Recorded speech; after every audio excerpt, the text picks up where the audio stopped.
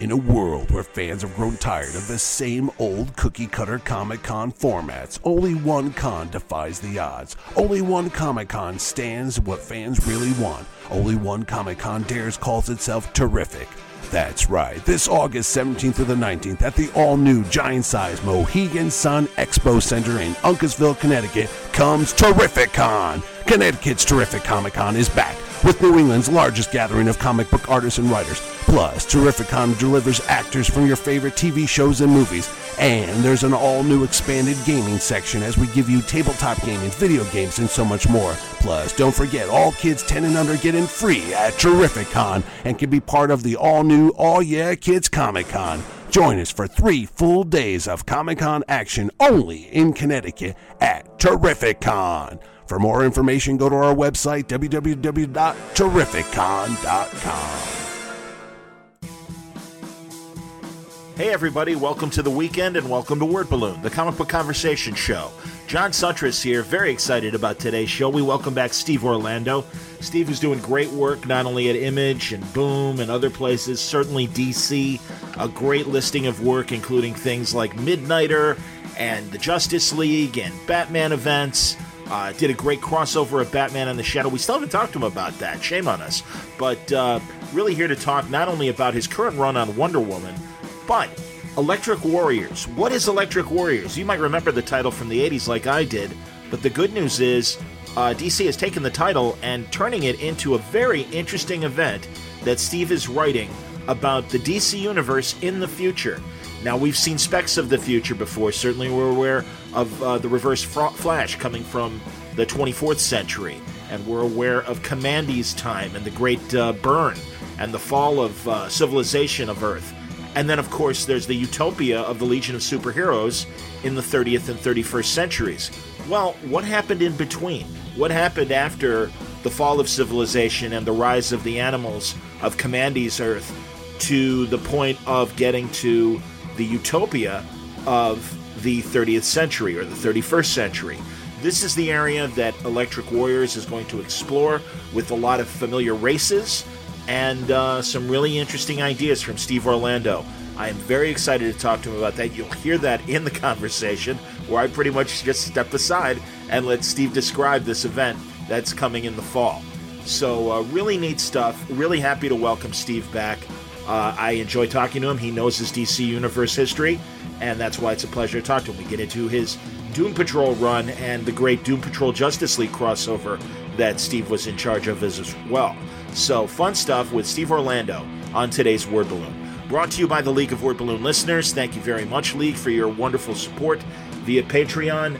If you'd like to subscribe to Word Balloon is free. It will always be free. But if you want to help the cause out, do you think the level of conversation you hear on Word Balloon is entertaining enough for you to, spend the price of a comic book? Maybe even $1 a month? If you think so, you can go to patreon.com/wordballoon. Thank you very much, League of Word Balloon listeners. Word Balloon is also brought to you by In Stock Trades at InStockTrades.com. There are a ton of trades with Steve Orlando's name on it. Great stuff at In Stock Trades. I mentioned the crossover between the Doom Patrol and the Justice League. It's called Milk Wars. That trade paperback is available at 42% off, $11.59. You can also get Batman, Night of the Monster Men, one of the Rebirth trades, a big crossover, the first crossover of Rebirth. Steve and Raleigh Rosmo, among others, doing this.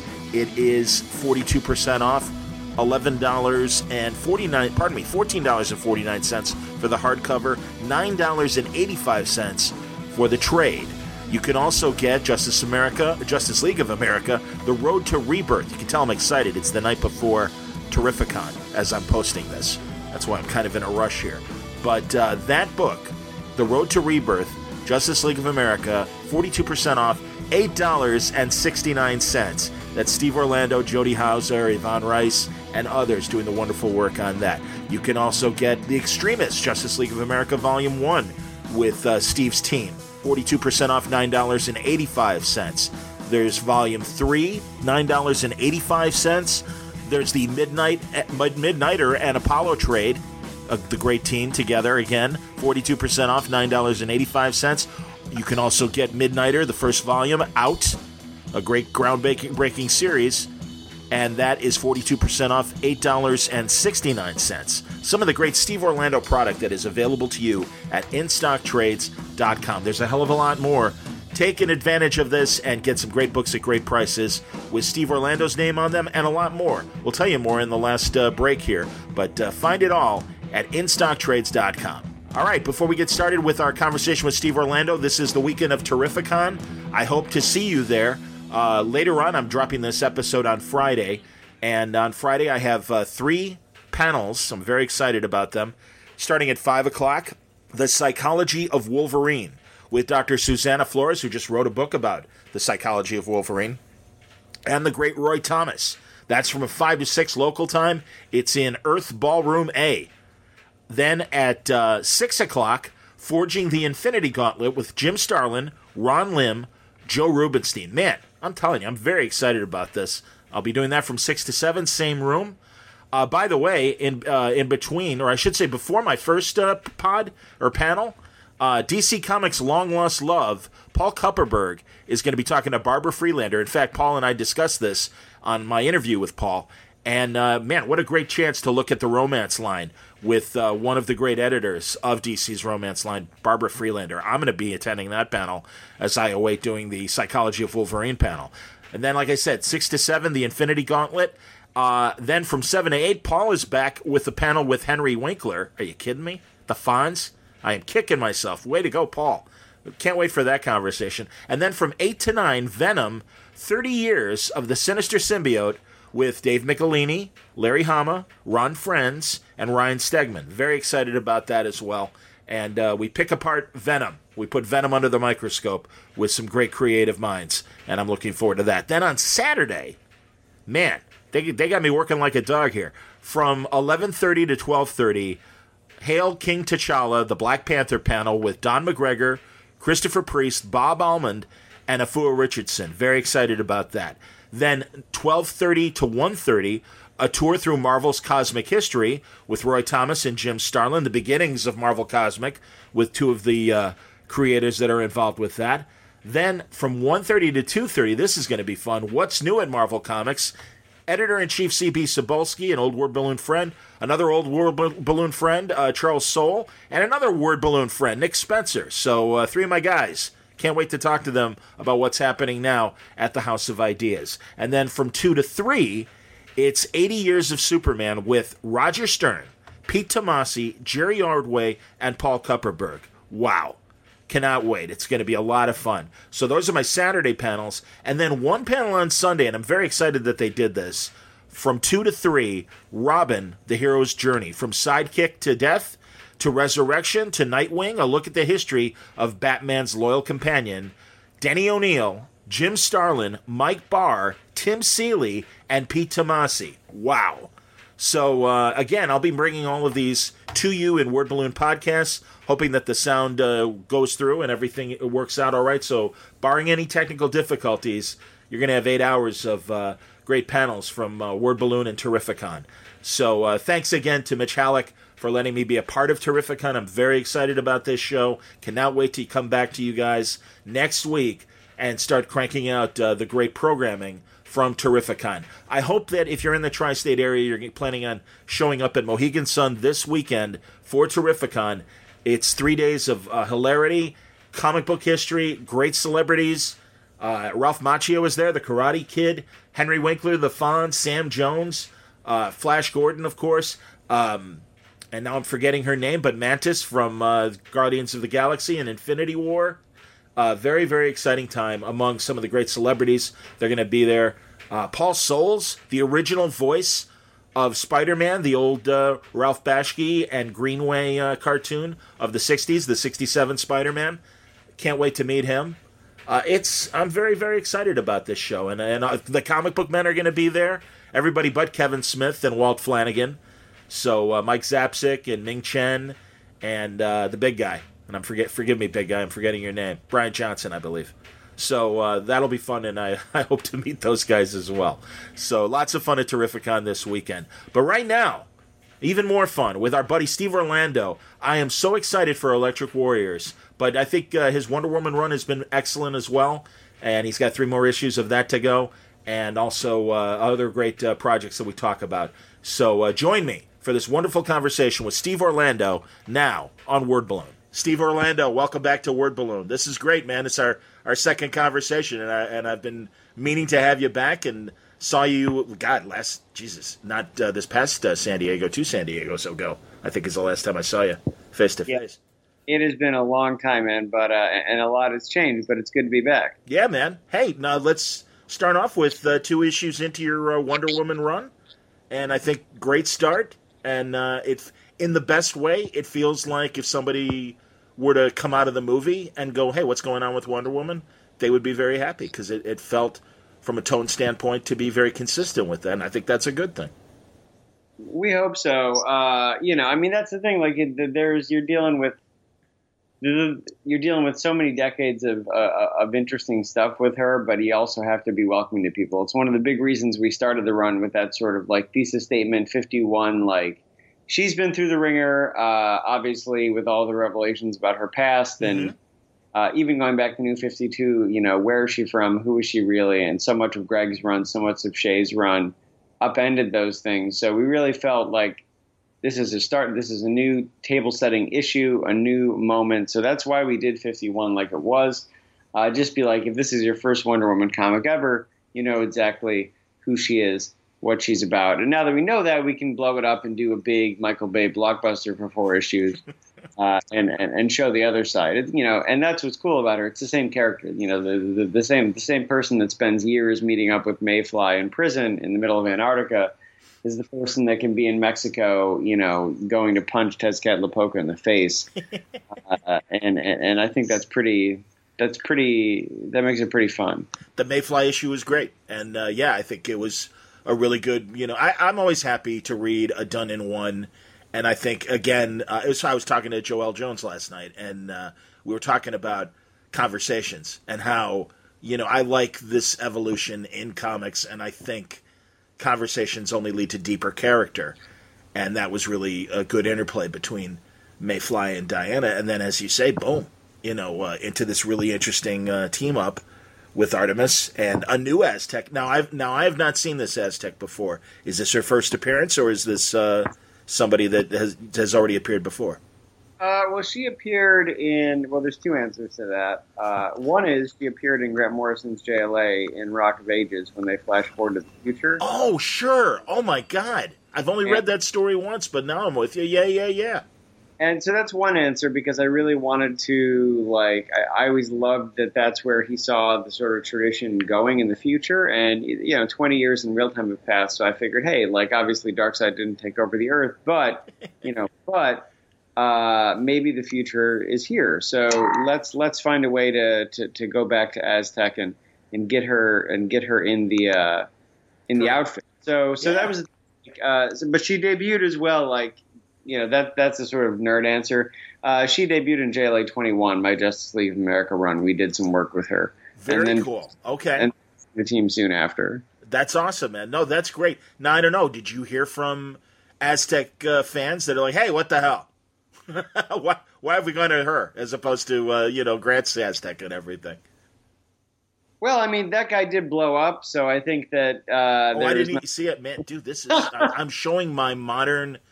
I guess really not modern, because it goes back to the 90s. But yeah, I can throw down with anybody when it comes to Golden Age or Silver Age or Bronze Age for the most part. But I have to admit the 90s are my blind spot. Is that when Aztec blew up?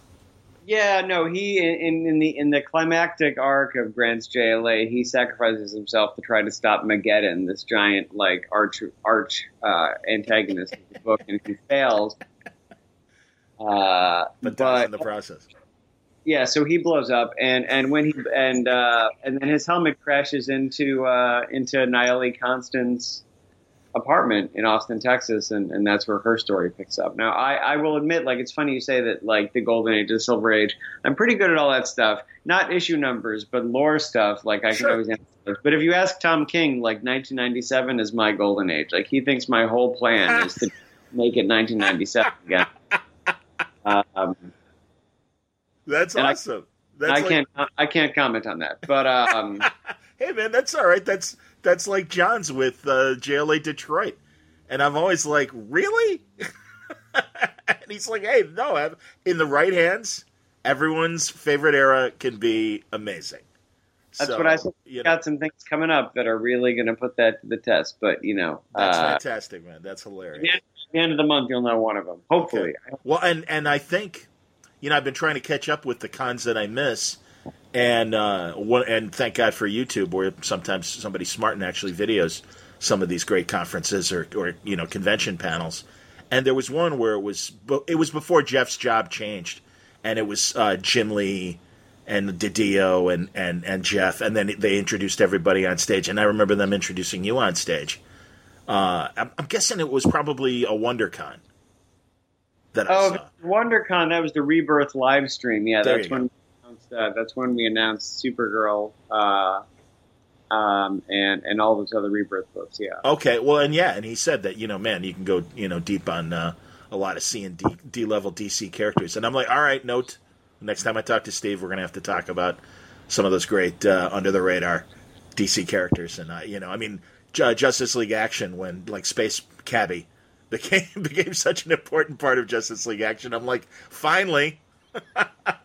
Yeah, I keep telling Mark Russell he should pitch the Heckler, Sure.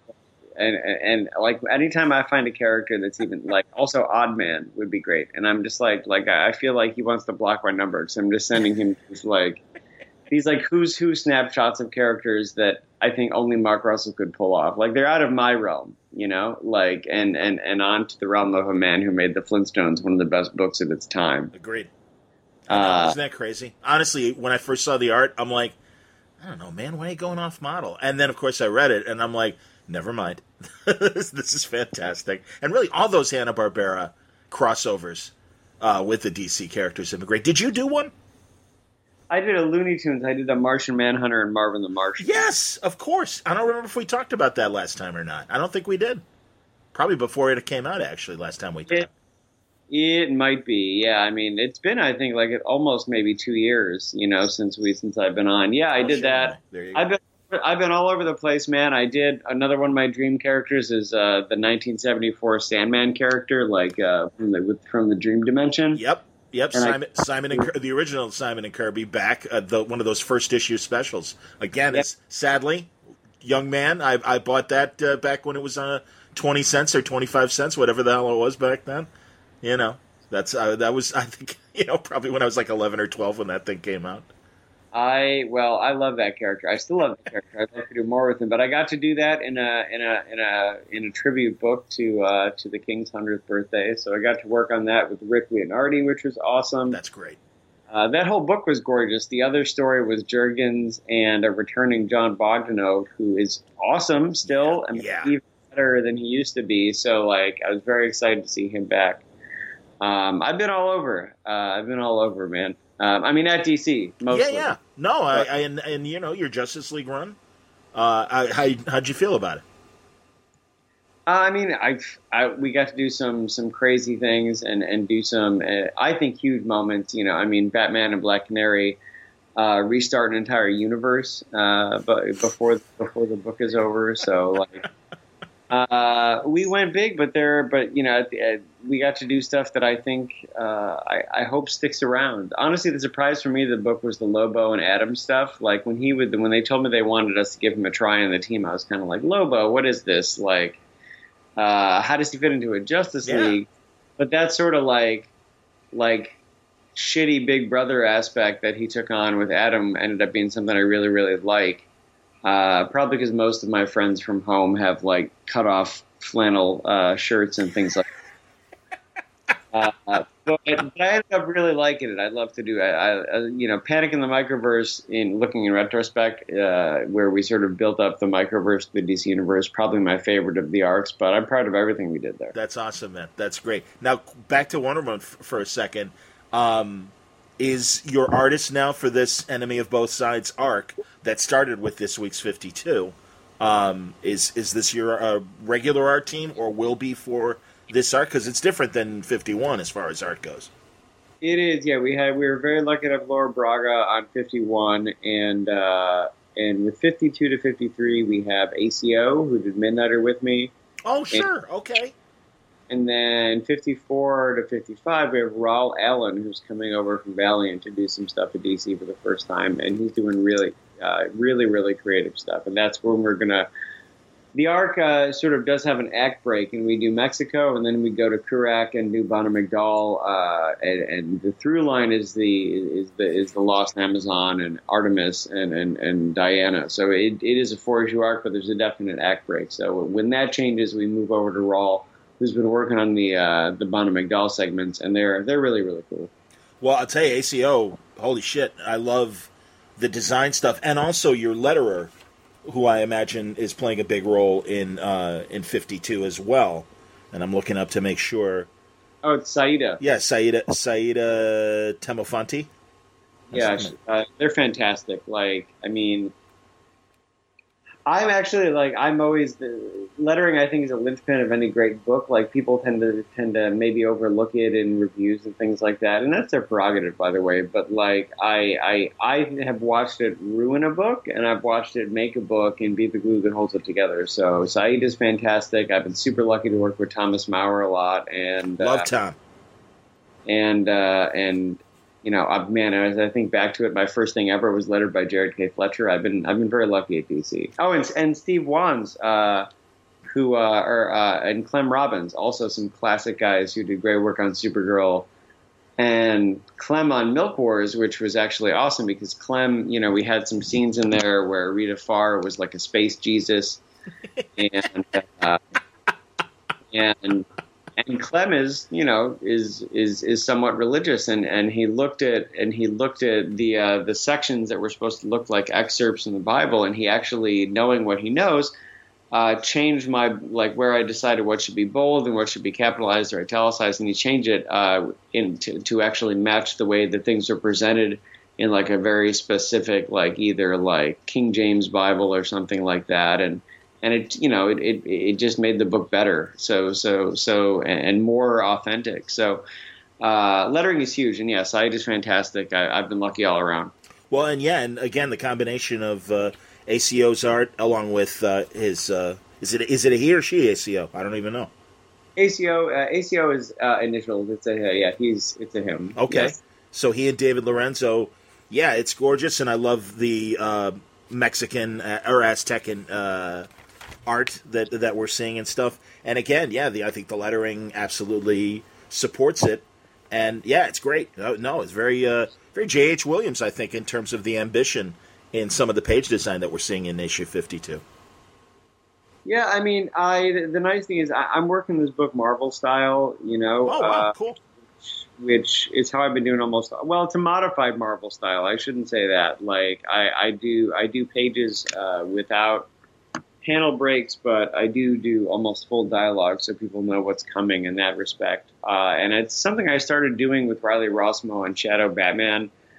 And it's just made the work better, you know. It gives you know, your creative team knows you trust them, you respect them, and then they've got the room to innovate, and that's where you get stuff. People say, "How do you write those like 18 panel pages for ACO?" Well, I don't, because I would feel like an asshole if I said 18 panel pages.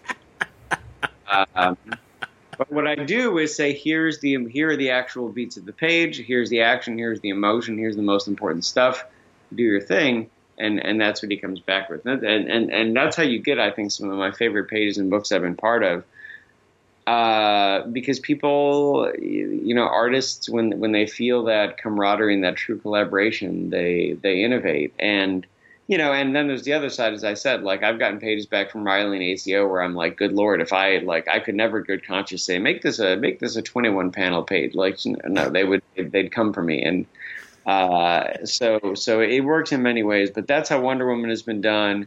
That's how everything, man, for at least the past year and a half or longer has been done. Ever since Riley sort of like kicked me in the ass and was like, we'll make a better book if you do it this way. I've been doing it this way unless people explicitly ask otherwise, and it's been working out. That's awesome, man. That's great. Are we going to see more, without getting into detail, other DCU characters as your arcs progress beyond this first one? I mean, again, great to see Artemis, great to see Aztec, great to see Wonder Woman's aunt in there as well. It's actually her great aunt, but like family, like in real life, family connections are so unwieldy that I just like, I feel like, I have a large Italian family, like everybody's just a cousin, and you go to, you go to a thing and they're like, how are you? Like there's a 75-year-old man, me and a 10-year-old like person, and we're all cousins. Yep. Like how's it work? Well, actually we're second cousins once removed and a bunch of bullshit. Anyway, so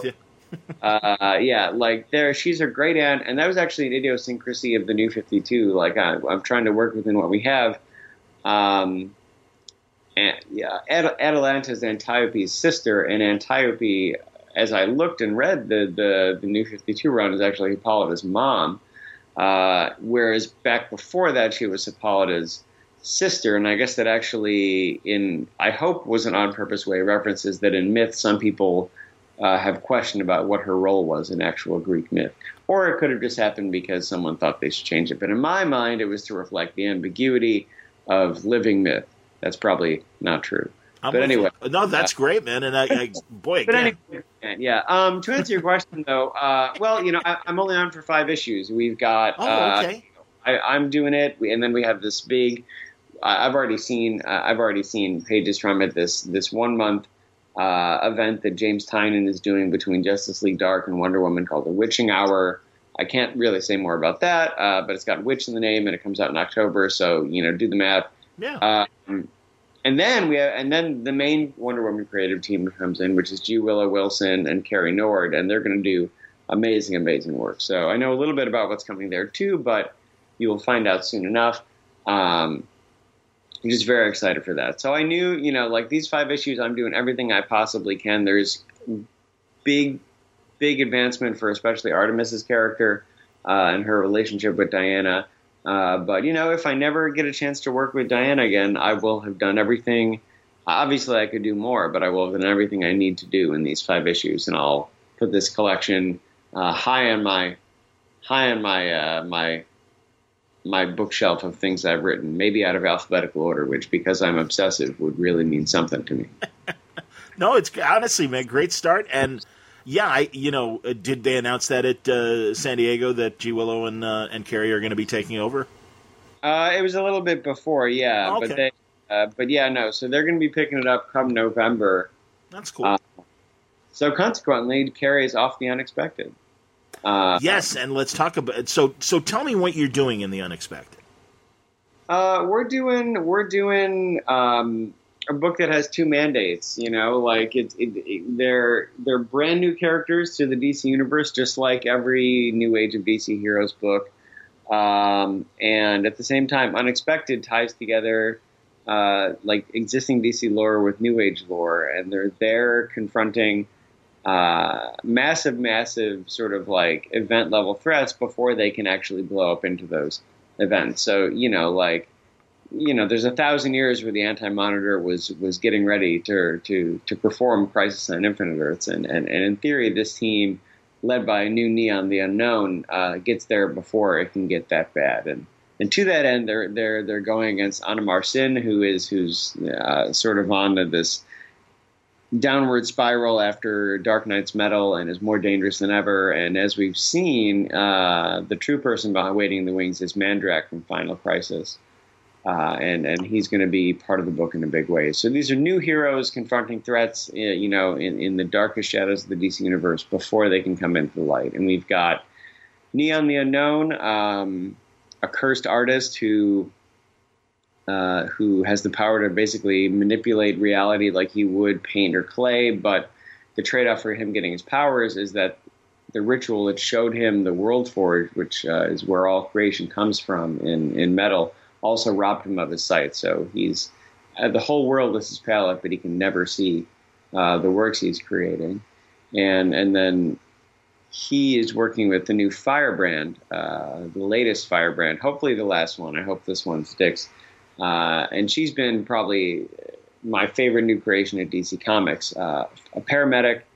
She's injured in metal, and to save her, they replace her heart with something called the conflict engine, which runs on violence and aggression. So even though she spent her whole life trying to save people, Now, if she doesn't hurt people, if she doesn't get in a fight once every 24 hours, her heart will stop and she'll die. Well, that's interesting. She has some conflict. And it's just been a super exciting book to do. Like, if I had my way, like, it's funny because I'm, as you said, like, my name is as the sort of like deep cut DC continuity guy, and I love doing that. But if I could just create new things that are part of that tapestry for the rest of my time there, I'd be probably even more exciting about that. Like, to see Firebrand and Neon, and by the way, Sideways, Brimstone, Silencer has been an awesome book. Like, all these New Age characters going into the DC universe and integrating, it's just awesome, you know. And I'm very excited to be part of it. I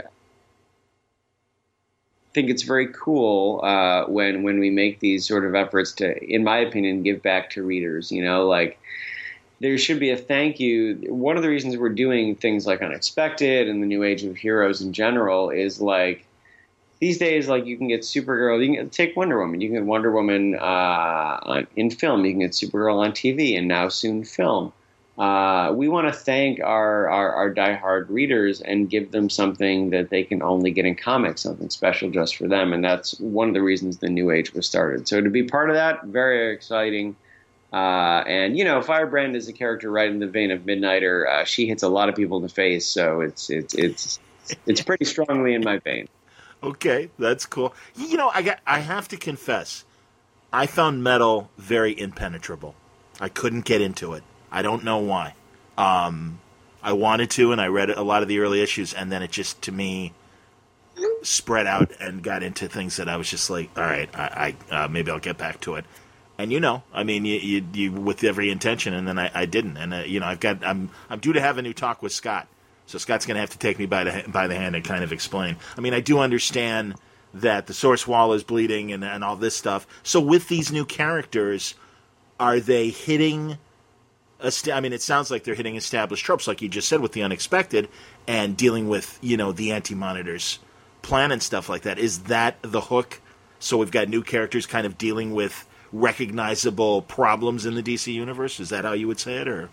Well, that's the hook for the Unexpected, but each book is different. You know, I mean, there is usually an anchor, depending on the book, but they're all new sort of paths you can go down in the DC universe, and that's what. And yeah, like, there's a road sign on all of those paths. For us, it's, well, since solicits are out, for us, it's not only Mandrak and Anna Marcin, but it's that Hawkman is going to be joining the team. Oh, cool. And for, like, a book like Silencer, is that she's new, but she used to work for Talia, you know, like, and okay. So she was in the League of Assassins or whatever. Immortal Man has a ton of new characters, but is centered around the Immortal Man, the opposite of the enemy of Vandal Savage. So they're all outgrowths of parts of the DC universe that had previously just not been built out or not been explored, and I think that's really fun. I mean, sure.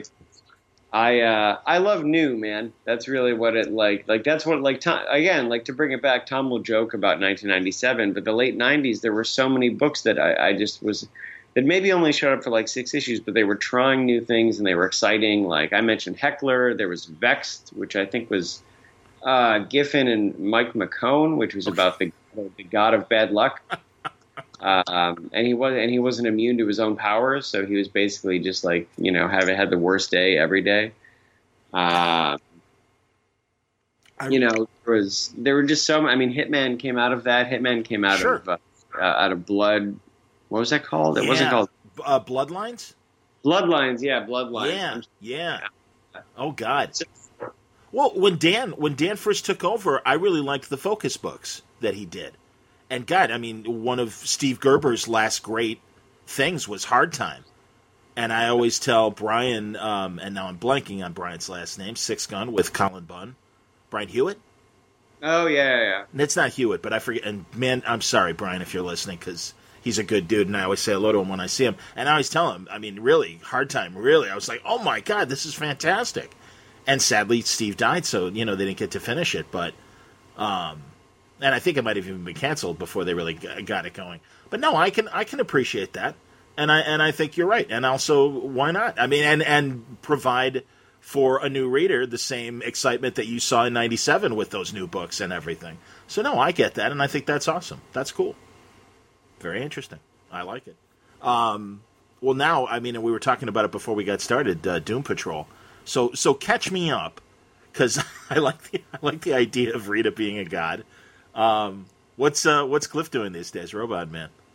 Well, okay, so Milk Wars came about because Gerard and I are both pretty big, as you've heard, like DC nerds, and so we met and we were just talking about this minutia and obscuria, and we decided we wanted to do like his line, Young Animal, with safe to say, sort of stranger, more art focused books, and sort of say like, what would an event look like for Young Animal? And that's how the Justice League of America meets Doom Patrol. That's how DC Universe meets Young Animal. That's how Milk Wars came about. And it was in many ways like the anti-event, like it was modular. It is modular. Like the first 4 books take place at the same time, and then they all meet in the last book. And it was very bizarre. It's about Redco, which is an extra dimensional corporation that is trying to sell off the DC universe after the events of Doom Patrol. So, and they're trying to do it in a fire sale. So, like, in order to make sure that they can sell it, they're trying to make it as bland and generic and as broadly appealing as possible. And to do that, they're using milk, distributed by the homogenized Trinity, which is Milkman Man, Wonder Wife, and Father Bruce, who's a sinister headmaster of a boys' finishing school. And that's what sort of the first 3 books center around. And that's sort of the macro view. The micro view is granular and strange, but at the end of the day, it's about the Justice League of America, who's one of the most sort of I would say diverse Justice Leagues that the DC's put out, and Doom Patrol, a team that is well known as being strange. Yep. It's basically it's those 2 teams versus the monoculture. It's those 2 teams fighting the fight for individuality, and Rita eventually says that in the book. And just like Crisis on Infinite Earths, it's an event that tees up this recent wave of Young Animal that's now just wrapping up. It intros new characters, it repositions characters. It's funny you ask about Cliff. There are massive repercussions for Cliff in the book, where you find out that, well, actually, throughout Gerard's Doom Patrol run, like, Cliff finds out that he's actually not the real Cliff Steele. Like, he looks just like Grant's 1980s Robot Man, because that he is him. He's fan fiction. He's been plucked out of fan fiction by Redco. Hilarious. And so, eventually the team ends up. Redco pulls the plug. Basically puts a magnet to the computer tower of reality, and is ready to wipe it clean because they can't. If they can't sell it, and the teams end up teaming together to use a version of Muscle Mystery to completely restart reality, but as it should be. And the fear is, for Cliff, if he does this, well, if Redco pulled him from fan fiction, is he supposed to be here at all? What if he's not there? And he, giving him his Flash, his Barry Allen moment, says, well, that's just the way it has to be if I'm not here. So anyway, long story short, the team all, well, they don't flex. They do something else, which you'll see, to use a more dangerous power besides Muscle Mystery, and they reboot reality. And at the end, Cliff survives, but he's human, and that's where he is when the book starts again. So you find, that's awesome! Oh my God! All right, this is good. I'm gonna have to go back and read Milk Wars. That's fantastic, man. And we haven't even touched on Rita. She's been pulled out of reality by Redco, but she's too powerful an idea for them to control. So the reason, they put her in they're trying to break her spirits. They put her in like a Honeymooners-esque, like vaguely abusive TV show type reality, and that's not enough. So they pull her out of there, and then they make her live out this like cosmic, like Jim Starlin-esque Passion of the Christ, where she is like on space Golgotha and they're crucifying her. But eventually she realizes, after having a flashback of her origins, and we actually use all the dialogue from her initial, like when she showed up in the Drake series, about how she can stretch at will. And she realizes that she can't just stretch her mind, or excuse me, her body, she can stretch her mind, and she actually stretches her consciousness outside of her body, kind of like the real Jesus, and escapes into all of reality as just this disembodied consciousness. And when the reality is rebooted, she's able to sneak back in and reform herself and join the team as if she had never not been there, but only she knows that all of this happened. She's the psycho-pirate of this story in many ways. That's amazing. She knows everything that happened, but to the Doom Patrol and to everyone else there, oh, Rita's always been here, for the last 12 years. Hilarious. That's fantastic. Wow, goddamn, man. Look at all the shit I'm missing. This is wonderful. I appreciate this, man. I hope I'm not disappointing you in terms of, oh, yeah, we wrote some really cool stuff, man. I'm sorry you didn't read it. And I couldn't, just being able to write Lobo and Robot Man in a fight. Oh, and Lobo becomes, the whole Justice League becomes homogenized, so they become the Community League of Rhode Island, because that's where Happy Harbor is. and they're all, Neighborhood Watch, and the first one you see is Lobo, who looks like Dick Van Dyke Lobo. He's Carl Lobo, and he's the head of the Neighborhood Watch with, slick-backed hair and a cardigan and a pipe instead of a cigar. His first line, Cliff calls him a crumb bum or something. And he's like, well, that type of language is big N-O before 10 o'clock, friend, and is this collected? Have they collected all this? It's collected. ACO did the first issue of it, actually, from Wonder Woman, and he got us too. Not to talk behind the scenes too much, but there's a 4-page spread pullout in the book. DC's never run one before. And, artists, sometimes they just do things. So he just turned it in a 4-page spread, even though he had never told us and didn't know if it could even be done. And then he was like, oh, well, Marvel did it on Nick Fury. And then magically everything worked out upon hearing it had been done, across the street. And now we have a 4-page pull-out spread in a DC collection, which, at least hasn't been done in years, if not ever. That's amazing. That's fantastic. Jesus, man. Very cool. See, now I was focusing on Cave Carson as a cybernetic eye because I love Cave Carson and also I love homing. So I was like, oh man, I'm in for that. And Bug looked interesting. Forager, The issue is probably the weirdest of them all. So be warned. There's a great scene that John came up with, and this was the other thing. We put it's an anti-event as well because other than the broad keep the story moving beats, we really left everything open for the creators to express themselves. Wonder Wife is if Cecil and Mirka Andolfo, who drew it, were not into that idea, they could have gone horribly awry. She has the golden vacuum of truth. She's basically Betty Draper. But they found they wanted to say something with it, and likewise, John came up with this amazing scene in Cave Carson, where he's actually infiltrated the Redco headquarters when the story starts, and you don't know who his team up is with. I mean, obviously you know because it's on the cover, but so he gets hungry for some reason, and he goes into the automat and starts eating all of the salads, ravenously eats all the salads, and then he throws up all the salad, and you find out that he snuck Swamp Thing in his bacterial flora. That's excellent, man. Jesus Christ. Look at all you guys are doing behind my back. That's wonderful. That's terrific, man. So it's, I'm very proud of Milk Wars. It's a weird thing. What else would you expect from me and Gerard and everyone else in Young Animal? So it was pretty awesome putting it together. That's excellent. So post Wonder Woman, have they announced actually one thing I know we're going to talk about is Electric Warriors, and is that your post Wonder Woman deal?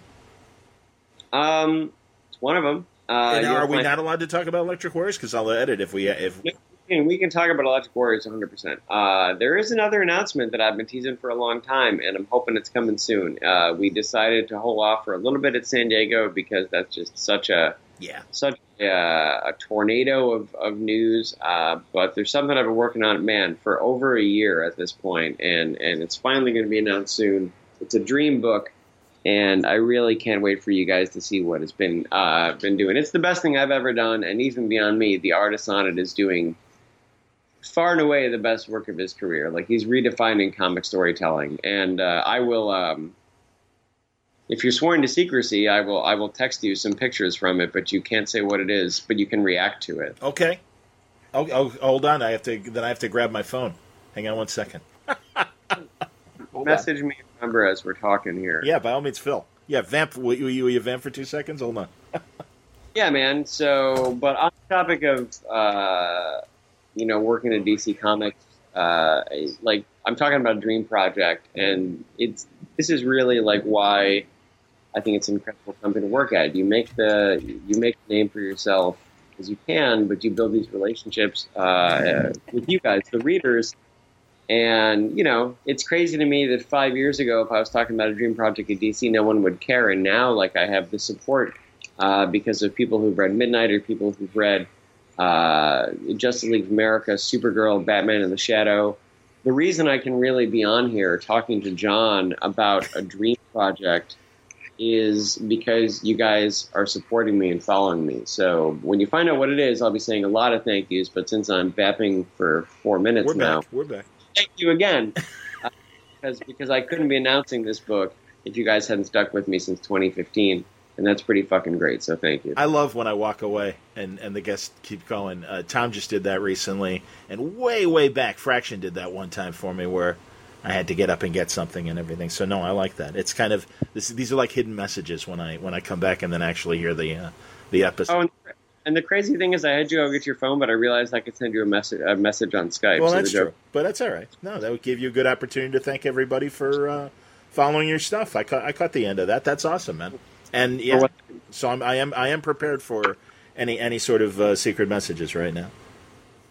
Well, you're going to get a couple. That's cool. Well, while you're sending, we can start to talk about Electric Warriors. Because, like I told you when I asked you, I wanted the grocery list of what you're working on lately, and at first I'm like, oh, I remember that from the '80s, and you're like, no, different from same title, different concept.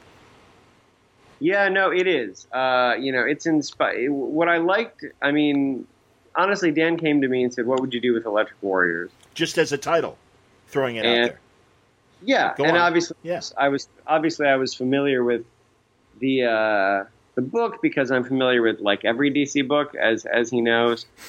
But what I really liked about the original, all right, I think I've sent you enough when it starts coming through. Is it going to be email or is it going to be? It's going to be on the Skype Messenger. Oh, okay, all right.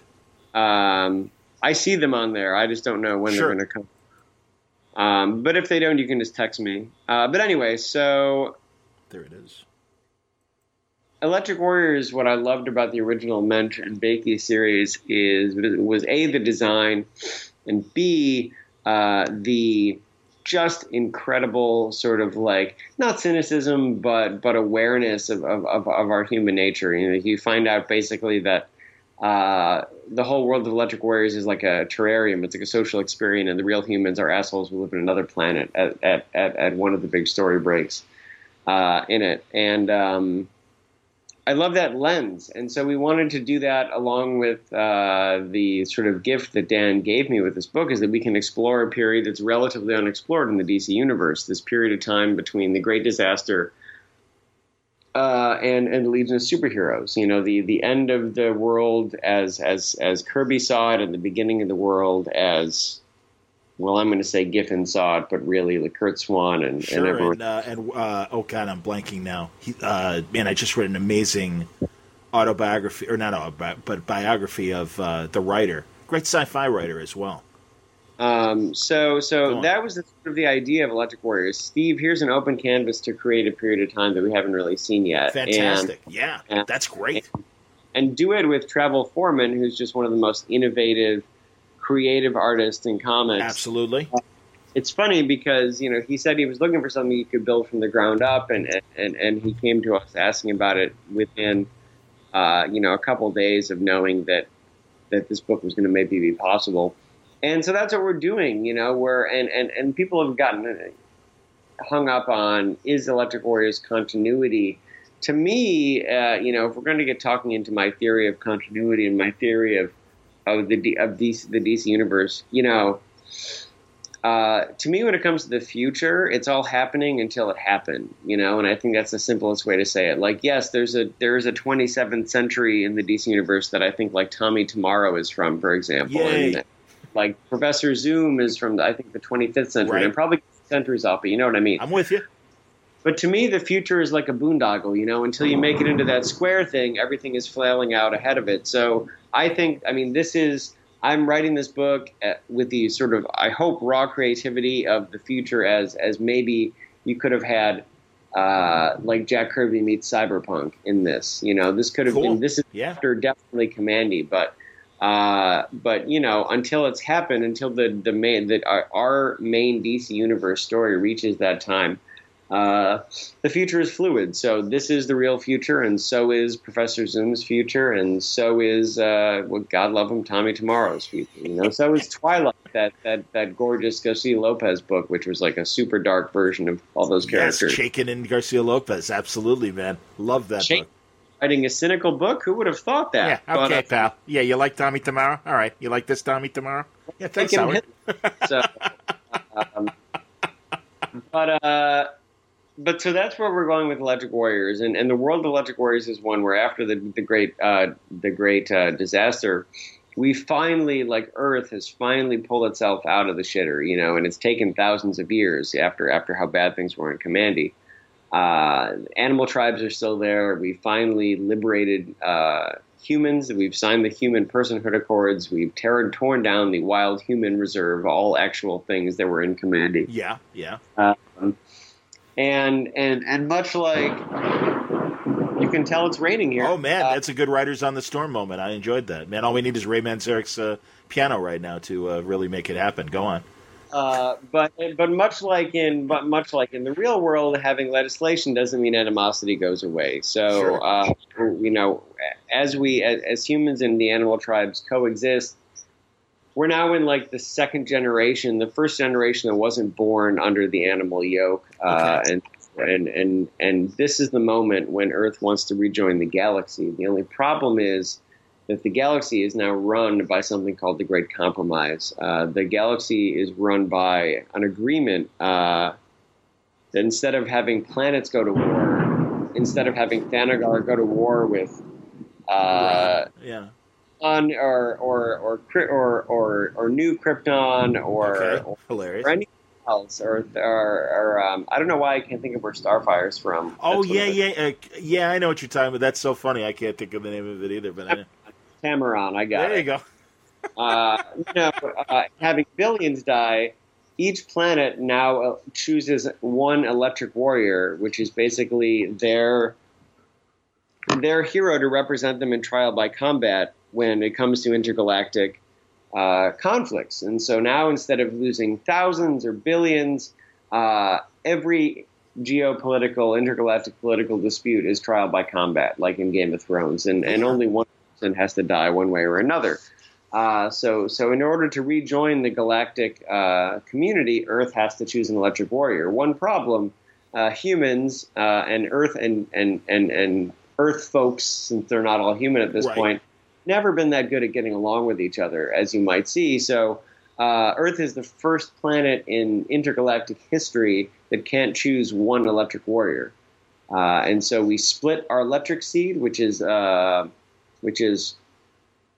this wonderful gift that bonds with your DNA and gives you unique superpowers as an electric warrior. And we split ours between Oscar Navarro, who's Warcry, the representative from Earth, from the human tribes, and Deep Dweller, Kana, who's from the octopus tribes. And Earth has two electric warriors. And by the way, could not be more excited about exploring the underwater aspects of Kirby's Kamandi world, because as I read through, was not maybe none, but very little thought about what would be going on You know, to see. Yeah. With those types of animals gaining intelligence, and especially octopuses, which I just read this book called Other Minds, and it's about how they're actually the closest we might ever get to meeting aliens, because they're as smart as chimpanzees, but their closest relative to every other thing in the planet that has that much intelligence is like 8 billion years ago. So they've gotten that smart on a completely different evolutionary track than anything else that has the level of intelligence. Holy shit. So I was really fascinated by that book. So when I started thinking about the animal representative, yes, of course, it had to be an octopus. And you want to talk about lettering? I'm going to give you a small craft spoiler. I've decided. So cuttlefish. This is going in a direction, John.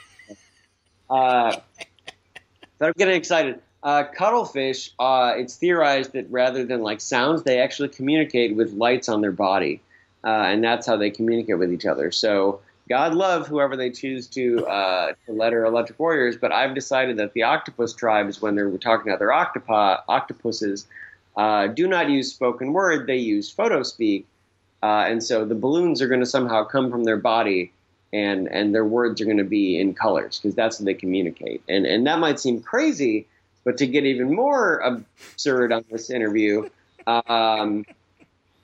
when I was first putting together this book, I had watched videos of Helen Keller listening, and you might think it's mad to know, if you actually watch, how fast these people trace letters in her hand, and she responds. So she is understanding it. So though it seems incredible that like microscopic changes in the colorings of our body could equate communication in words, when it's your main form of communication, you become hypersensitive and hyper attuned to it. So I think it's totally possible, and Travel's going to knock it out of the park, because he loves challenges like this. Sure. And I can't wait to see what lettering comes up with. It might be a envelope full of ricin for me, but it might also be some incredible lettering, depending on how they feel. But anyway, so I'm off on a tangent. No, this is all great. Are you kidding me? Jesus, man. Nice going. Holy shit. This sounds incredible. This is great. So Earth's Electric Warriors are the first ever to have two, and this is where obviously a lot of conflict comes from. What happens when one wins and one loses? We share the planet, so where does the blame go? What happens if Earth has to challenge itself because of that? Sure. There are so many problems with having two people representing one planet, and never mind the questions of where honor truly lies once they get to the planet Covenant, which is where all this happens. Are the Electric Warriors the only honorable people left? Like, are the games fair? Is anything really fair? Like, have people really changed, or is it just a facade? And these are the questions that I'm excited to ask in this book. And it's going to look incredible. It's going to look strange. I mean, we talked about the octopus stuff. The people that oversee this trial by combat, the Great Compromise, are the Gildishban aliens from Legion of Superheroes, those purple dicks, for lack of a better phrase, in floating orbs. Yeah. And I'm very excited to see Travel draw those. And then there is probably a secret master behind there that is a genuine surprise that I can't believe DC was okay with, but that's why sometimes you go right to Dan's office and ask for things, and he's in the right mood, and you get a yes. So it's gonna be a great book, and I haven't. And the funny thing is, like, the Earth Electric Warriors are awesome, but my favorite has actually become the representative from Kundia. She's been a huge surprise to me. I like to talk about when books surprise you. I didn't know how much I would like Artemis until I started writing her in Wonder Woman. Okay. And I didn't know how much I would like this Electric Warrior from Kundia until I started writing this book. I didn't really have an inroad to her other than her own sort of fatal flaw, which is that she's actually one of the most impervious people in the galaxy when using the powers of her electric seed, but she could only use those powers defensively or in compassion, and both of those things are mortal sins on Kundia. Is this the Dominator's planet, Kundia, which is... Oh, well, there's actually one that's a Dominator as well. So so hold the phone, John. The Kund. So I keep saying Kandia because it's extremely hard to say the Kunds. But it's refresh my memory because it's KHU, right? It's KHUNDS. Yeah, and they are, suffice to say, very similar to the Klingons.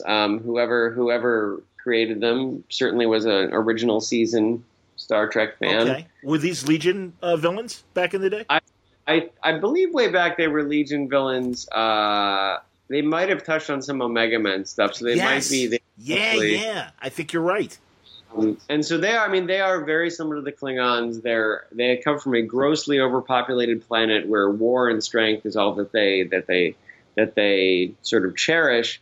And so the problem with Serene, who's the Electric Warrior from Kundia, is that she could be this great defensive fighter. She could be invulnerable, but to do so, she'd have to betray her core values and in her mind, embarrass herself as one of her race. So she's actually never been able to activate her electric seed. Every fight that she's won with her own strength as someone from Kundia.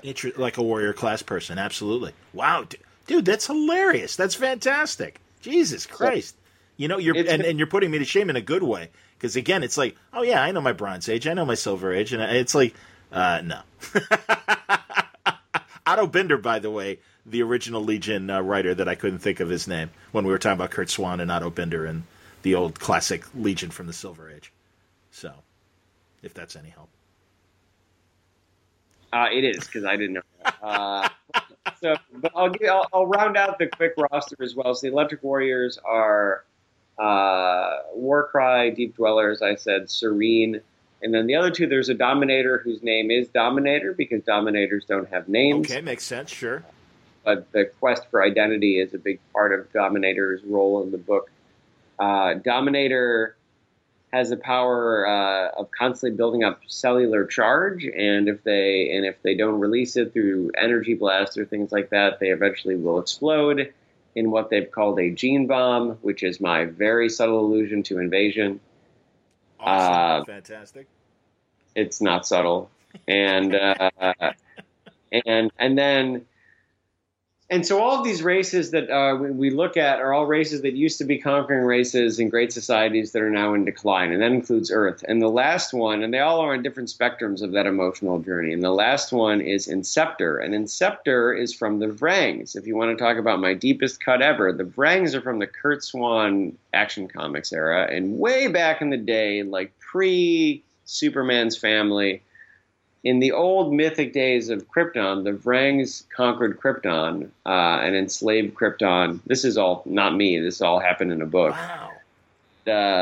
And they were eventually driven away by this super like Old Kingdom Egypt to ancient Greece level time ago relative of Superman that led them out of the caves and was basically Kryptonian Moses and drove them off the planet. Is this like World of Krypton kind of back? No. In the back of action, or go on. Like 1972. So okay, yeah. Shown up. You were presumably 9. I was. So, I was 8, but that's good. So I was just doing the math from when you were 11. But 64, December of 64. Go on. So they're the furthest along this emotional path. So they, rather than everyone who, other races who might just be vengeful after being, repelled from a planet they conquered, they took it to heart. And so the Vrangs are pacifists, and rather than even going back to their home planet, they became like an agrarian, solar-powered nomadic fleet. So they don't have a home planet; they have the Vrang fleet, which travels the universe, and they're a farming culture now. That's amazing, dude. That's incredible. Very 70s sci-fi. I love it. That's wonderful, man. There's even more, man. But I'm very excited about the book. And, sounds like it's shit, man. I'm sorry you really haven't put much thought on this. Yeah, maybe I'll get some time to. Dude, I'm so pleased, honestly, because I'm like, oh yeah, Electric Warriors, just like back in the 80s, right? It's like, no, very different. And dude, I'm serious. I am sure that the listeners are sharing my excitement. This is great. And, honestly, even that little minute that Bendis, and I'm sure he's going to develop it more, put into Man of Steel, where there was that council of, like, intergalactic people and stuff. And I'm so thrilled that DC is really kind of stepping up their cosmic worlds. And again, this period is fantastic to play in because, how do we come from near collapse to the pristine, world of the Legion and everything? That's amazing. This sounds great.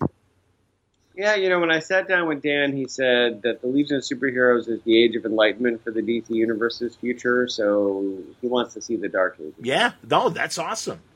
And that's what we're giving you in the coolest way possible. And Travel's perfect, like you said. I mean, his work on Animal Man, I think, is just a brief glimmer into what he could potentially do. Yeah, he's crushing the book. So I can't wait for you guys to see that. Cool. When does that start? September? I think it starts in November. Okay. Okay. But I'm someone who wants to make sure we can deliver. So if you see that it maybe kicks back until December or January, that's probably because I want to make sure we can deliver all 6 issues on time and by the creative team we promised you. So that is my hope. I go back and forth as to whether you should use fill-ins or things like that. I would rather wait a little longer for Electric Warriors if we need to, and make sure you guys get all the greatness you can out of Travel's soul for this book. So hopefully November, but either way, it's coming to you soon. That's outstanding, man. And by the way, I had a chance to look at the images that you sent me, and that looks intriguing, and can't wait to be able to talk about that with you in the future. So that's great. I won't say more than that, other than it looks great, and I think it looks very ambitious from an art standpoint and a subject standpoint. So that's terrific. But look at you, man. That's fantastic. I'm really glad they are giving you the chance to play with the toys that you are playing with, because clearly you are bursting with ideas, and I think we're all going to be better for it if we're reading what you're doing. So, Jesus. Wow. Well, I hope everyone will see what you've been seeing by the end of the month, because we've been working on this for over a year, as I said, and it's you know how hard it is to not talk about it? Sure.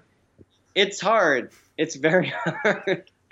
It's very hard. So, but for people who think the world building of Electric Warriors is interesting, what's coming in my dream project is going to be all of that and more. I've never done as much. I've never built a world as enriched as what you're going to see in this book. And I have the perfect collaborator to do it with. So I wish I could say more, and John is seeing a little bit of it, but you'll find out soon. And it's going to be, it's easily the best thing I've ever done. And I don't know how I'm ever going to top it, but that's part of the challenge of doing this job. Hey man, that's great. And again, I'm glad they are trusting you with your ideas. It looks like it does look like you're getting to do what you want to do with a lot of this stuff, and that's obviously the hope. I mean, you know how it is when you're working at a shared universe. It's easy. It's understandable sometimes why they say no. So no, this all sounds amazing. I'm blown away. Well done, dude. Jesus. It's been very fortuitous to have my books be either light continuity or open continuity in the past year. I should say I've my amount of comics-related wine drinking has at least been cut. Which is great. That's excellent, dude. Is there anything else that we should talk about before we wrap up? Is there any other projects that?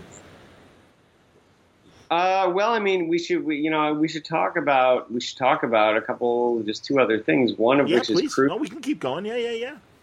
My book, it's Skybound, which is ongoing. Well, it's 6 issues. Issue 5 is coming out next month. Or actually probably the end of this month, and Crude for followers of Virgil, actually for readers of Virgil, Midnighter, my sort of across publisher imprint sort of that I've built up of revenge stories, especially queer focused revenge stories. Crude is right in there. It is about a father who is an military fixer who, to protect his son from the darkness and danger of his life, just sort of wears the facade of a typical sort of aloof, reserved Slavic father, hyper-masculine father. And he might save his son from that, but he drives him away, and he drives him away to the point where his son doesn't feel comfortable being open about who he is to him. The The son is queer, or is the father also queer? The son is bisexual, Okay. and goes to a refinery city called Blackstone in the Russian Far East, where he's heard if you work hard and you do your job, that you can live openly and be left alone. It's kind of similar to like Barrow, Alaska, where people who live on the edge of the world want to be left alone and just do their thing, and that's where he goes. Unfortunately, he comes back in a body bag, and this is all about the father learning too late who his son was, and that's sort of grieving for his own failures as a man, Wow. grieving for his own failures as a father. Yeah, I mean, it gets taken out an entire city, and luckily there's a lot of shitbags there to meet him. But it's a very emotional book. It's a very hard hitting book, and I'm super proud of it. I did it with Gary Brown, Lee Luridge, and Thomas Maurer, and it is. It has a lot of the themes I worked with before from a different perspective. It is the tragedy of not speaking to your family, and that's a very heavy thing. So, like other things I do, it's the tragedy of not speaking to your family told through a punch in the face opus, and that's what you're getting with Crude. That sounds great. It reminds me a bit of your Boom book that we talked about last time, 2 years ago. Yeah, no. I would put that under this umbrella too. I found myself What was that book? coming. Tell people the title of that book as well again. That was Namesake, and this is, and in many ways, this is the inverse story of Namesake, Sure. and that's like it. Like Namesake was about learning too late who your parents were. Crude is about learning to, and sort of anger that comes with that. Crude is about learning too late who your children Sure. are. And the point of these stories is the too late aspect. Like, I think the tragedy of our world, of our culture, and our families is we always put off tomorrow and we don't talk to each other. But sometimes, you never know if you're going to actually get tomorrow. So if I'm writing about something, I'm writing about that. And that goes into my Aftershock book, which was announced at San Diego as well, which is probably the last time I'll write about Russia for a while, but it's through my last lens, which is speculative folklore. And it's a book called Dead Kings. It is probably my finale with these types of themes, unless something else strikes me. But here we're talking about brothers, and we're talking about siblings, and it's set in a far future world. I'm calling it a post-apocalypse.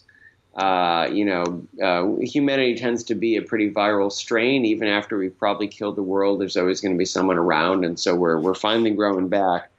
But in this world, 10 years or 20 years after a massive sort of Final Fantasy style oil and magic type war, the world persists, and the inmates are running the asylum. In huge swaths of the world, there's no government. There's only a police state. And anyone who is different, anyone who stands in the way, much like you see in Chechnya, but expanded to anyone who is different and degenerate, they're rounded up by the Oprichniki, which are the secret police, and they're taken to camps.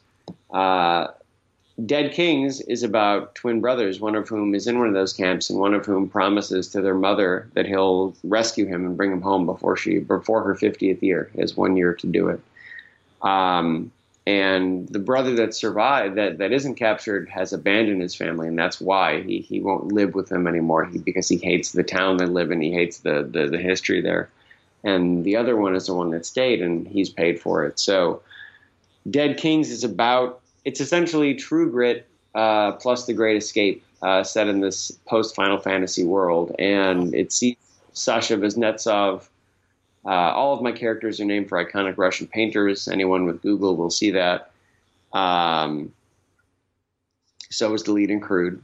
It sees him teaming up with Maria Kamenaya, who is, during the Great War, was this sort of war machine. She wore essentially like a rusty, almost like kaiju, like not kaiju size, but Juggernaut-esque Rocket Red type suit. Okay. Mm-hmm. This could have been the world's darkest Rocket Red book. And when the world turned and the Oprichniki took over, she wasn't willing to join them. She wasn't willing to cross the lines they would cross. And so the government that was her lover, that was her mother, that was her father for her whole life, that made her completely abandon her. And so she too has basically been living in a bottle for a generation. But Sasha's story of rescuing his brother from this camp sort of inspires her to go with them, and she becomes the Rooster Cogburn of the story in this shitty, like sparking Rocket Red-esque outfit, and they break back into what used to be the Slavic Empire to save his brother, and it's going to be drawn by Matthew Dow Smith. It's going to be also lettered by Thomas Maurer, and we're going to have Lauren Affey coloring it, who's worked on Revisionist, who's doing Stranger Things now. Cool. And that's going to be coming out starting in October. I think, like I said, that'll be the last time I write about Russia and these sort of family things for a while. But I lived there in 2007. I have a lot to say. And I think I will have said it with this, again, until DC says, hey, come do this Red Star book for us. Right, or Rocket Red. I mean, believe me, the Aftershock thing, it sounds terrific, but boy, you just kind of casually threw out Rocket Red, and it's like, man, what would Rocket Red be like in today's, Putin's atmosphere and everything? I think would be very interesting to, explore. Well, the Rocket Red from the JLI era would be extremely cynical and probably not live there anymore. Right. And then there probably be a new one that thinks that the old times weren't that bad. Right. And Red Star too, for that matter. Absolutely. Go on. When I lived there, I had so many people my age say that, oh, well, Stalin was the greatest leader in the history of Russia, and which is crazy because on a percentage basis, there's a good chance if you live there and you've always lived there that someone in your family was killed by him, just in a pure numbers basis. Jesus, yeah. I got is it Bill Burr has a whole hunk about how Hitler's kind of the ultimate villain of the 20th century, and it's really, if you count by the numbers, Stalin was pretty horrendous, and yeah, it's it's the creepiest argument I think that a sports fan might have to, and even put it in sports terms and stuff like that. So yeah, that's insane. Well, that's it's the sad thing is, as people often joke about, when it's your own people, no one really notice. Yeah. So that's what happened with him. But anyway, so that's what's going on at Aftershock. And so is that a finite series? They're both going to be, yeah. So Crude is 6 issues. And Crude is wrapping up, correct? It is, yeah. And then Dead Kings will be going through into next year. That's going to be 5 issues. Okay. Damn, man. They both sound amazing. Yeah. And I got some other stuff in the works, too, but we're going to have to let those get a little further along. We have an excuse of reconvening of the quicker than 2 years. No, that's true. I mean, I can go another hour if you want to talk about UFC, but the medium violent sports, I've never gotten into. Just the full violence. Yeah, you know me, man. I'm all about boxing, and I got big upset this weekend. My favorite light heavyweight, Sergey Kovalev, is eating canvas and everything. It was a shocking knockout. Well, it's because there was a massive upset at UFC 227 this weekend. What happened? Talk to me. It's something in the water. No, I mean, I want to say it was flyweight. I actually forget the weight class, okay. But Demetrius Johnson, who's one of the best pound for pound MMA fighters in the Fed, basically undefeated, ended up getting upset by this dude, Sejuda, who had no chance of. I mean, obviously a chance, but was not favored to beat him because no one could beat this guy. His nickname is Mighty Mouse. And you watch it happen live. That's one of the reasons I like boxing or I like combat sports is because there's always a puncher's chance. Absolutely, man. No, anything can happen. 100%. Who did I just see? George St. Pierre wants to come out of retirement and fight. He does. What's his face? And we didn't talk about that because I think it happened after we talked. Conor McGregor is who he wants to fight or whatever. And St. Pierre is like he spends half his time sitting on the fence of retirement because he came back earlier this year or last year for one fight and won and then was just pieced out again. Interesting. I mean, I'm not McGregor. That's there you go. I can hear it in your voice. Absolutely, Stephen. Man, I got to tell you, I actually have a very simple opinion. I can't stand him, and I would love to see him get his ass kicked. I think that he's a genius. Like, he's a shoot fighter that stole Ric Flair's gimmick and made it real. Oh, that's interesting. I never even thought of the comparison. That's very interesting. Like, he basically even wears the same clothes. I think he's acknowledged that too. Like, he is just, but you know, like,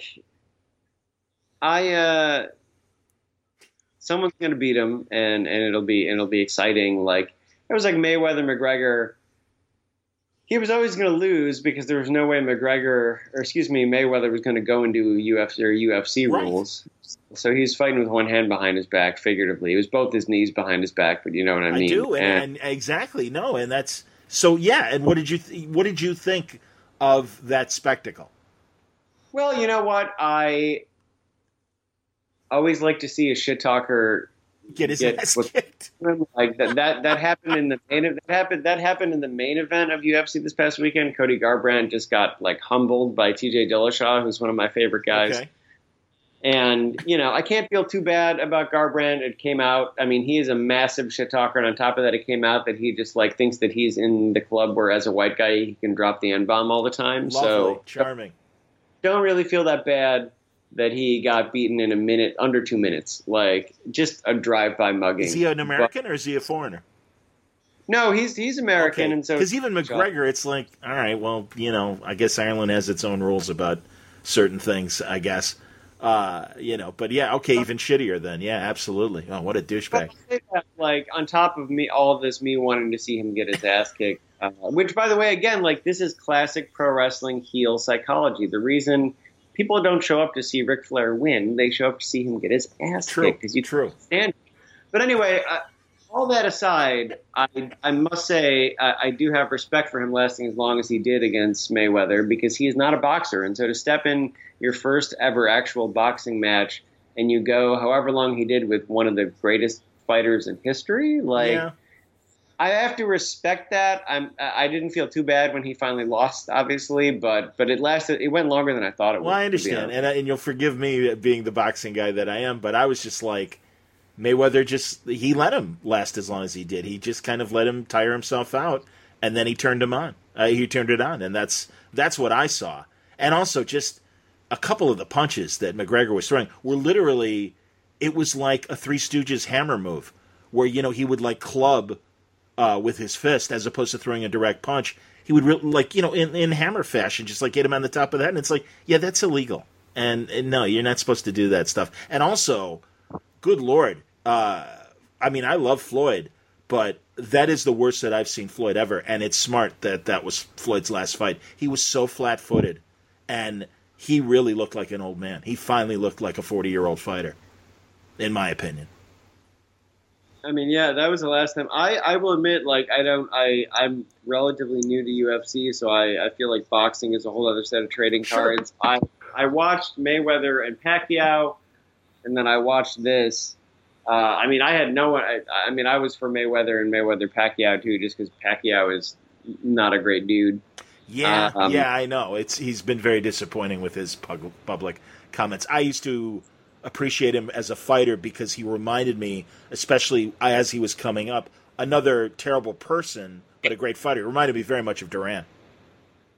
Yeah, I mean, I liked. I don't know if you ever saw the TMZ interview where like Dave Bautista casually admitted his mom is a lesbian, and he was like threatening to just kick the shit out of Pacquiao. because they're both from the Philippines, and or at least Dave is of Philippine background. Filipino. Okay. And they were like asking his opinion about it, and he was like, "Yeah, that's some like he just went off on it." I like Batista's propensity to really have no shits given what he says about things. Sometimes it's not the best take, but sometimes it's the perfect take. I'm with you. No, I appreciate his candor, and I've been in not only the Guardians, but also he was like one of the best things about Spectre, the Bond movie. And I was just like, man, you got to pay attention to Dave Bautista. He could very well be another, Dwayne Johnson or one of these guys that I think, given the right platforms and stuff, is going to be a pretty entertaining guy beyond his athleticism. I think he is. Yeah, I mean, I think that The Rock is a once in a lifetime guy, like, and that's charisma. Absolutely, like, yes. And I think Batista is great in his lane. I think he's got a ceiling, but I like that he's there, and I like that he's there being vocal about things that are important. In addition to just being huge. But yeah, I mean, it's interesting. It's no surprise to me that The Rock has been the person to cross over from pro wrestling and actually make the jump. Yes. I'm not talking about Three Ninjas High Noon at Thunder Mountain or whatever. Right, or Thunder in Paradise, Hulk's old TV show with Jimmy Hart. Yeah, no, I mean that shit. Suburban Commando, but there's something special about The Rock and his ability to connect with people. I mean, people will shit talk wrestling all the time, but it is sort of like there's no laugh track and there's no you either can either are magnetic to a crowd or not. So I also think it's kind of a crucible when it comes to dealing with people. Agreed. You can die out there. I mean, just like live theater, by the way. Like, obviously they're different, but you either get a reaction or you don't. And it's not like, no amount of marketing or anything will help you when you're out there and 3,000 people are staring at you and either think you're the worst or not. So I'm not surprised. I'm not surprised it's The Rock. But I love that Batista's there. I think I love that Cena is coming up and actually is pretty good at comedy. Cena's very funny, and I completely agree with you. Absolutely. Good Lord. The Sisters movie with Amy Poehler and Tina Fey and everything, I thought he was great in that. He's obviously great in Trainwrecked, and yeah. And the dude that, it's funny, he gets booed in wrestling all the time, but that dude has done more Make-A-Wish than anyone in history. That's cool. So, that's cool. Keep going. No, keep going, and then I'll ask you questions. It's it's just interesting, I can't imagine being him. Like, on one hand, I can't imagine coming out and getting John Cena sucks from 5,000 people. But at the same time, maybe I could if I was a multimillionaire. I don't know. Yeah, I think he knows that, again, the people that get beyond what happens in the ring and wrestling and everything, and yeah, whatever. We appreciate him as well, and yeah, I think he knows the role he's playing and everything. I wanted to ask you about the two recent documentaries, the Andre the Giant documentary and the 30 for 30 with Flair. What'd you think of those?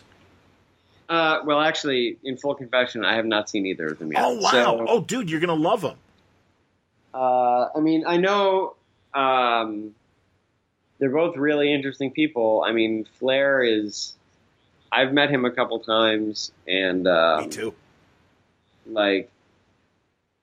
The guy's had an insane life. So on one hand, you see oh, Rick, you're at the bar. It's 5. But then again, he survived a plane crash. Yeah. He's the stuff with his son Reed. Heartbreaking. He's had, not to mention bumping from age probably 18 to he's probably taking a bump right now outside of a bar. Probably. Yeah. Joking aside, he was bumping until his early 60s. Yeah. So I can't imagine. Maybe the heart surgery slowed him down as far as bumping and everything. Yeah, maybe. You never know. And yet, yeah, he's still Flair, even though he's almost 70 years. He's probably getting close to 70 now. Yeah. Just time at my friend's booth in New York, I think last year. God love me, he goes to the bathroom, he comes back, he's cutting a promo on the guy in the bathroom for taking too long. He's just always him, One time I was working out at a Chicago suburban gym, and he happened to be there working out and was incredibly nice to everybody. And then the rock station that I worked at, he came in and we had him do a promo, and it was a little difficult for him when we're while I'm wrestling guys in the ring, Frankie Lee's wrestling with his conscience, and he had a little trouble with that, but he managed to finally do it. But yeah, he was killing me. So my guy was Bobby Heenan, and I still am so sad that he's no longer with us, and was one of the most naturally funny guys that I've ever met. And I was really lucky when I worked in the sports radio station for 10 years. We had a really good relationship with the WWE, and and we'd get Goldberg came through and Hacksaw came through and so many of these guys. But Heenan would just always come, and he grew up in Chicago, and truly like one of the fastest, funniest guys who always had like a quick line. And to see him, have the brain, dysfunction that he ended up with and everything, and how he went out, it was just like, oh man, kind of like Ali, where it's like, oh, there's a guy that's so glib and really a funny guy and everything. I don't know. So Heenan probably one of the two best managers of all time. And the other one is Paul Heyman. But he's incredible. And as you said, like, it's all about the quickness, like it's about the ability to sort of think on your feet. If you are having a dead crowd or if you are being heckled by someone, like, it's funny. I was at a show. My friend is telling me all about British Strong Style, which are these three wrestlers from obviously England. Okay. And I'm a huge fan of Pete Dunne, who's one of them, and like he's cruiserweight size, but he's called the Bruiserweight, and his whole gimmick is that everyone else is doing flips and shit, and like he doesn't do any of that. He just punches you in the face. So, and so I've always liked, and he looks like a dude from Peaky Blinders, like he's just great. And then the other one is this super young dude who's super strong and athletic named Tyler Bate, and then they were both trained by this guy Trent Seven, who I've never really gotten in the past, like he's in a tag team with Tyler Bate called Mustache Mountain, and they both have gorgeous mustaches. And, Trent is just like not in great shape. He's not in bad shape, but he's not in great shape. And I never really got it because my friend who is really into wrestling was like, Trent is the guy. And I was at a show Sunday here in Boston, okay. And they're out there in a tag match. It's him and Pete Dunne, Trent and Pete Dunne. And, they're starting off very technical, and Pete is doing this, like, basically mat wrestling type thing with this other guy, Jonathan Gresham, for what seems like a long time, probably 5 minutes. And suddenly someone in the crowd goes, "Why don't you just kiss?" And first of all, in 2018, saying something lightly broy like that and uncomfortable like that gets you booed instead of cheered. So everybody boos him. And Trent hears it and makes like some sort of like shove off hand motion to him, and blows him a kiss, and then proceeds to incite everyone in the ring to stop the match and start making out just to irritate the guy. And at the end, so they all make out with each other, and then all four of them make out with the ref. And then after that, he has one kiss for the crowd that he like puts into his hand, and he's like going from side to side of the ring, holding this obviously non-existent fucking thing. And the crowd is just blowing up, like when Hulk Hogan would look at one of the corners of the arena, like to who can cheer the loudest. Sure. So they're enjoying it. They're not like, what? No, that's the point. And so they're popping enormously for this British guy because they all want this fake kiss he's caught in his hand. But the point is that like he could have just gotten like angry or something at that heckler, but instead, not only did he turn it around, but like completely had like won the crowd over. Enraptured the crowd. Yeah, that's cool. That's good. and knew to listen to it and build it rather than just do one thing. Like knew to follow the reaction, knew to follow the energy. And so now I think, as my friend said, he's the best wrestler of those three. That's hilarious. But that's my long story about why people like Heenan are great, why people like Heyman are great. Because they always know how to get exactly what they want out of a crowd or out of an interview, and that's pretty special. I can't do it. And here I am on a comics podcast talking about wrestling and boxing and UFC, so clearly I can't even do it myself. Yeah, but dude, there's a weird connection. I mean, Aubrey Sitterson is a classic example of that. And I'm always, first of all, I always welcome the boxing tangents, that, and I'm just not as up to date with either UFC or wrestling. But no, I appreciate the combat sports as well, and I'm telling you, man, you got to see these docs. They're fantastic, and truly I always want to talk to all of you. I mean, Joelle and I were talking last night, and she hadn't seen the Hedy Lamarr documentary that's on Netflix now and was on public television. And, we're talking about Catwoman and stuff. And Hedy Lamarr was one of the inspirations for Catwoman, apparently, back in the day. And it's like, oh, God, you got to see this. This is amazing. So, yeah, no, this is what we do. We'll do another podcast where we talk about movies. I just rewatched Werner Herzog's Bad Lieutenant. Fantastic. And excellent. It's so much better than I remembered, man. Cool. It's so much better than I remembered. Have you seen it recently enough to remember? I haven't. No, easily 10 years, if not longer. Yes. Oh my God. All you need to know is that there's a scene where Cage has returned to an assisted living facility to reinterrogate a 90-year-old English woman on oxygen and her caretaker. And the caretaker wheels the woman into the room, and as the door closes, Cage is just there behind, and he's shaving for no reason with an electric clippers and just sneering at them. And it's incredible. He's like a ghoul that has just emerged from the wall. And everything about his character in that movie is just so bizarre. He starts hallucinating iguanas, as you might remember. I just love, clearly, Herzog was bored with making a procedural movie, and you could see when it would happen, because he would, put an iguana in there. Or at one point, people get shot, and Cage is like, shoot him again. And Exhibit says they're dead, and Cage is like, yeah, but his soul is still dancing. And you come to the dude, and there's someone dressed, and the guy is breakdancing in front of Cage, but only Cage can see it. In front of his dead body, his soul self is breakdancing. That's amazing. It's so bizarre, but Herzog is one of my big guys. I've got a book of interviews I read of his when I'm needing to be reminded why we do what we do.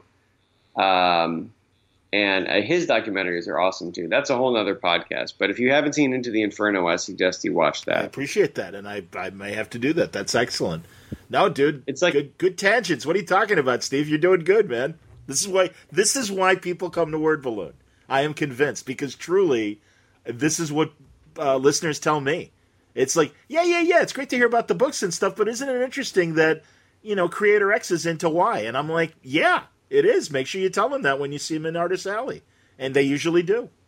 So I'm expecting some Word Balloon people to let you know at your future conventions and stuff that they're into this shit too. Well, I'll tell them. I'll end by saying, I just moved to a new apartment, and then I keep two pictures across the room on one of the coffee tables here, and one of them is of Bill Goldberg, because apparently I found when I was home 6 months ago, I was in the Bill Goldberg fan club in the 1990s, so I have a signed Goldberg picture. Lovely, fantastic. The man, Goldberg, he was a good guy. As Heenan would say, specifically. There's M dashes on both sides of the man. The man. And then the other one is of Ina Garten. Is of who? Is of the Barefoot Contessa, Ina Garten. Oh, wow. So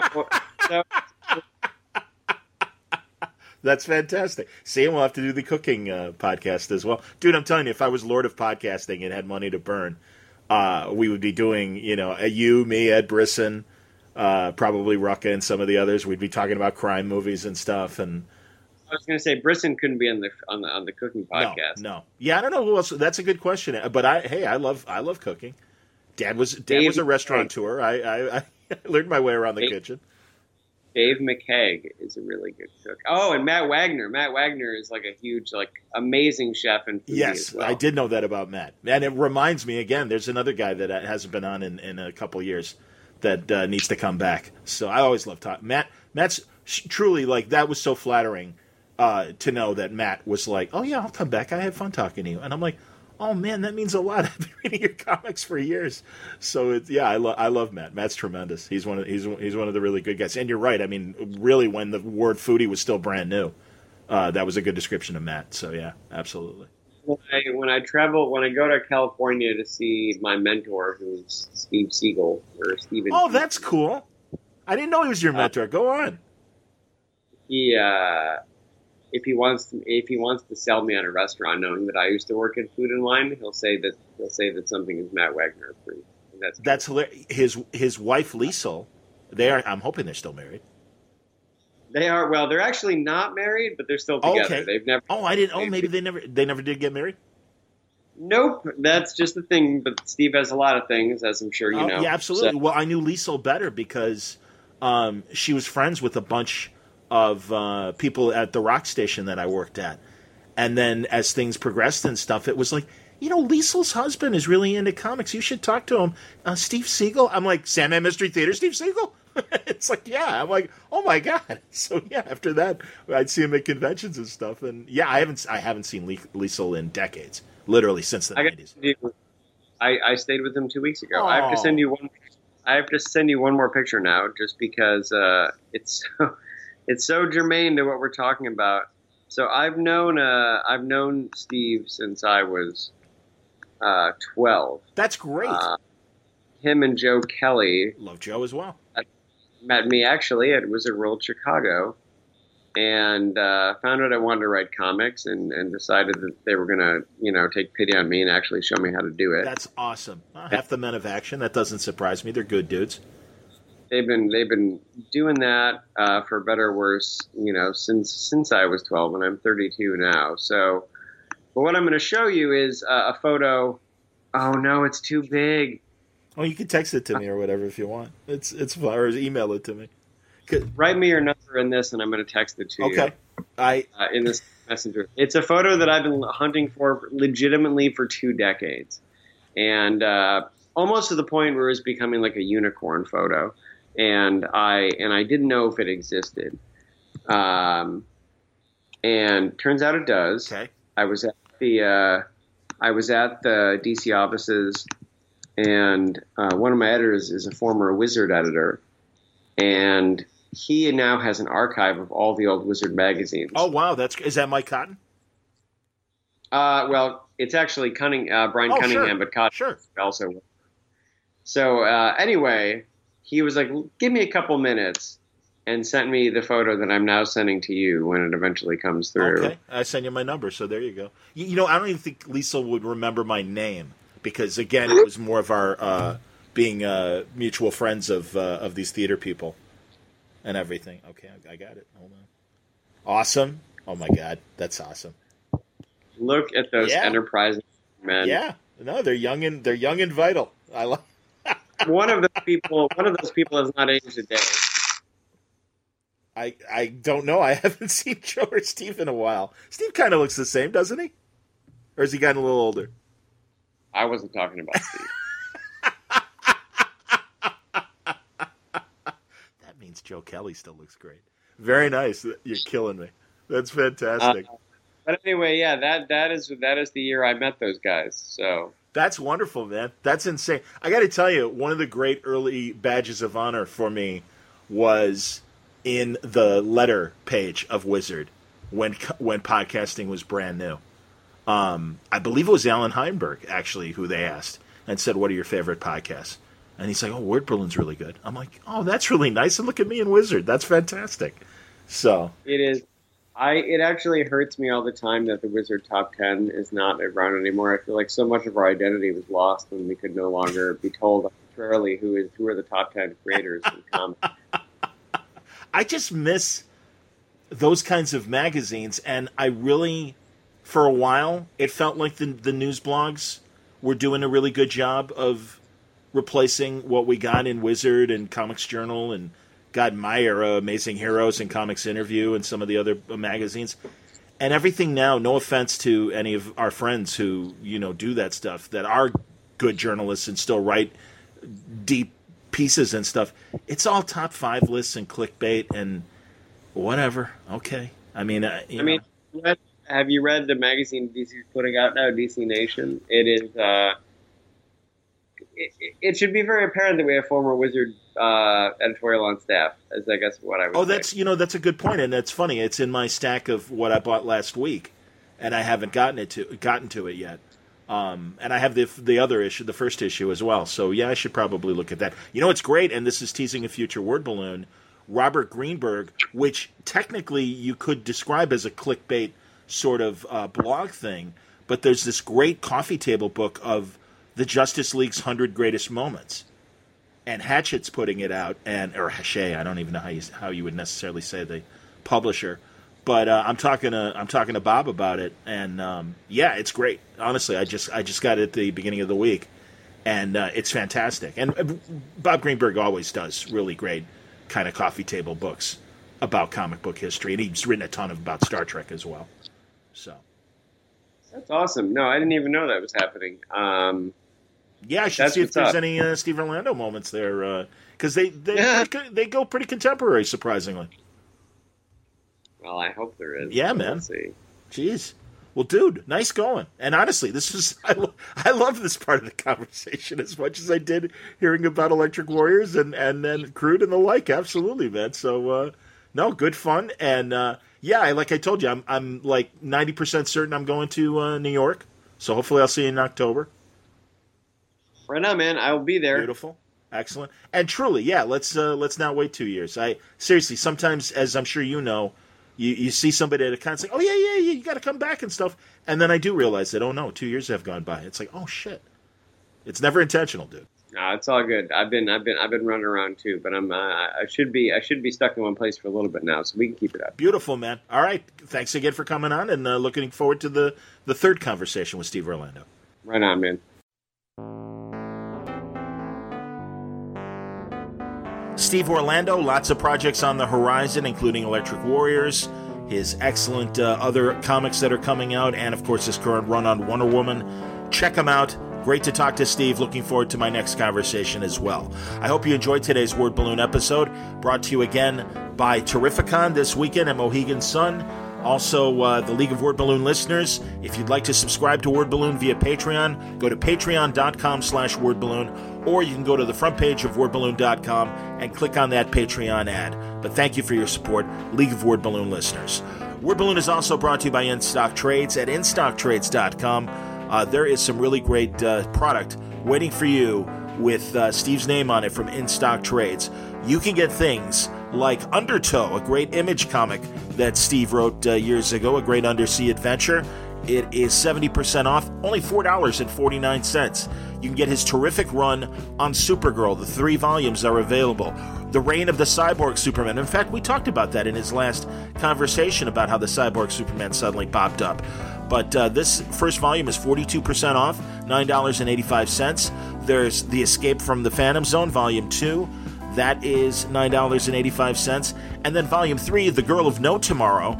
All great Supergirl stories, 42% off, $8.69.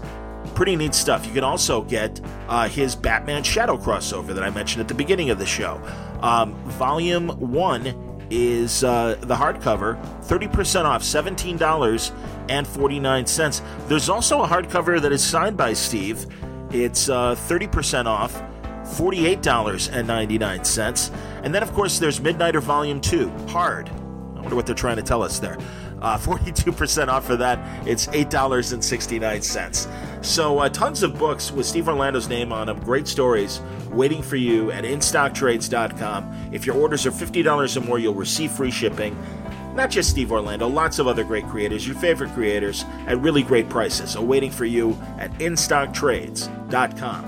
Thanks again for listening. Have a great weekend. I know I will at Terrificon. Looking forward to talking to you guys next week.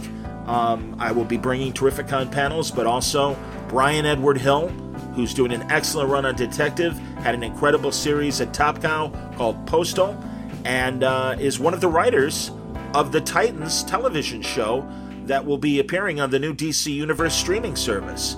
So lots of interesting stories from Brian Edward Hill. I hope you'll join me for the next Word Balloon. Until next time, thanks for listening. Word Balloon is a copyright feature of Shaky Productions, copyright 2018.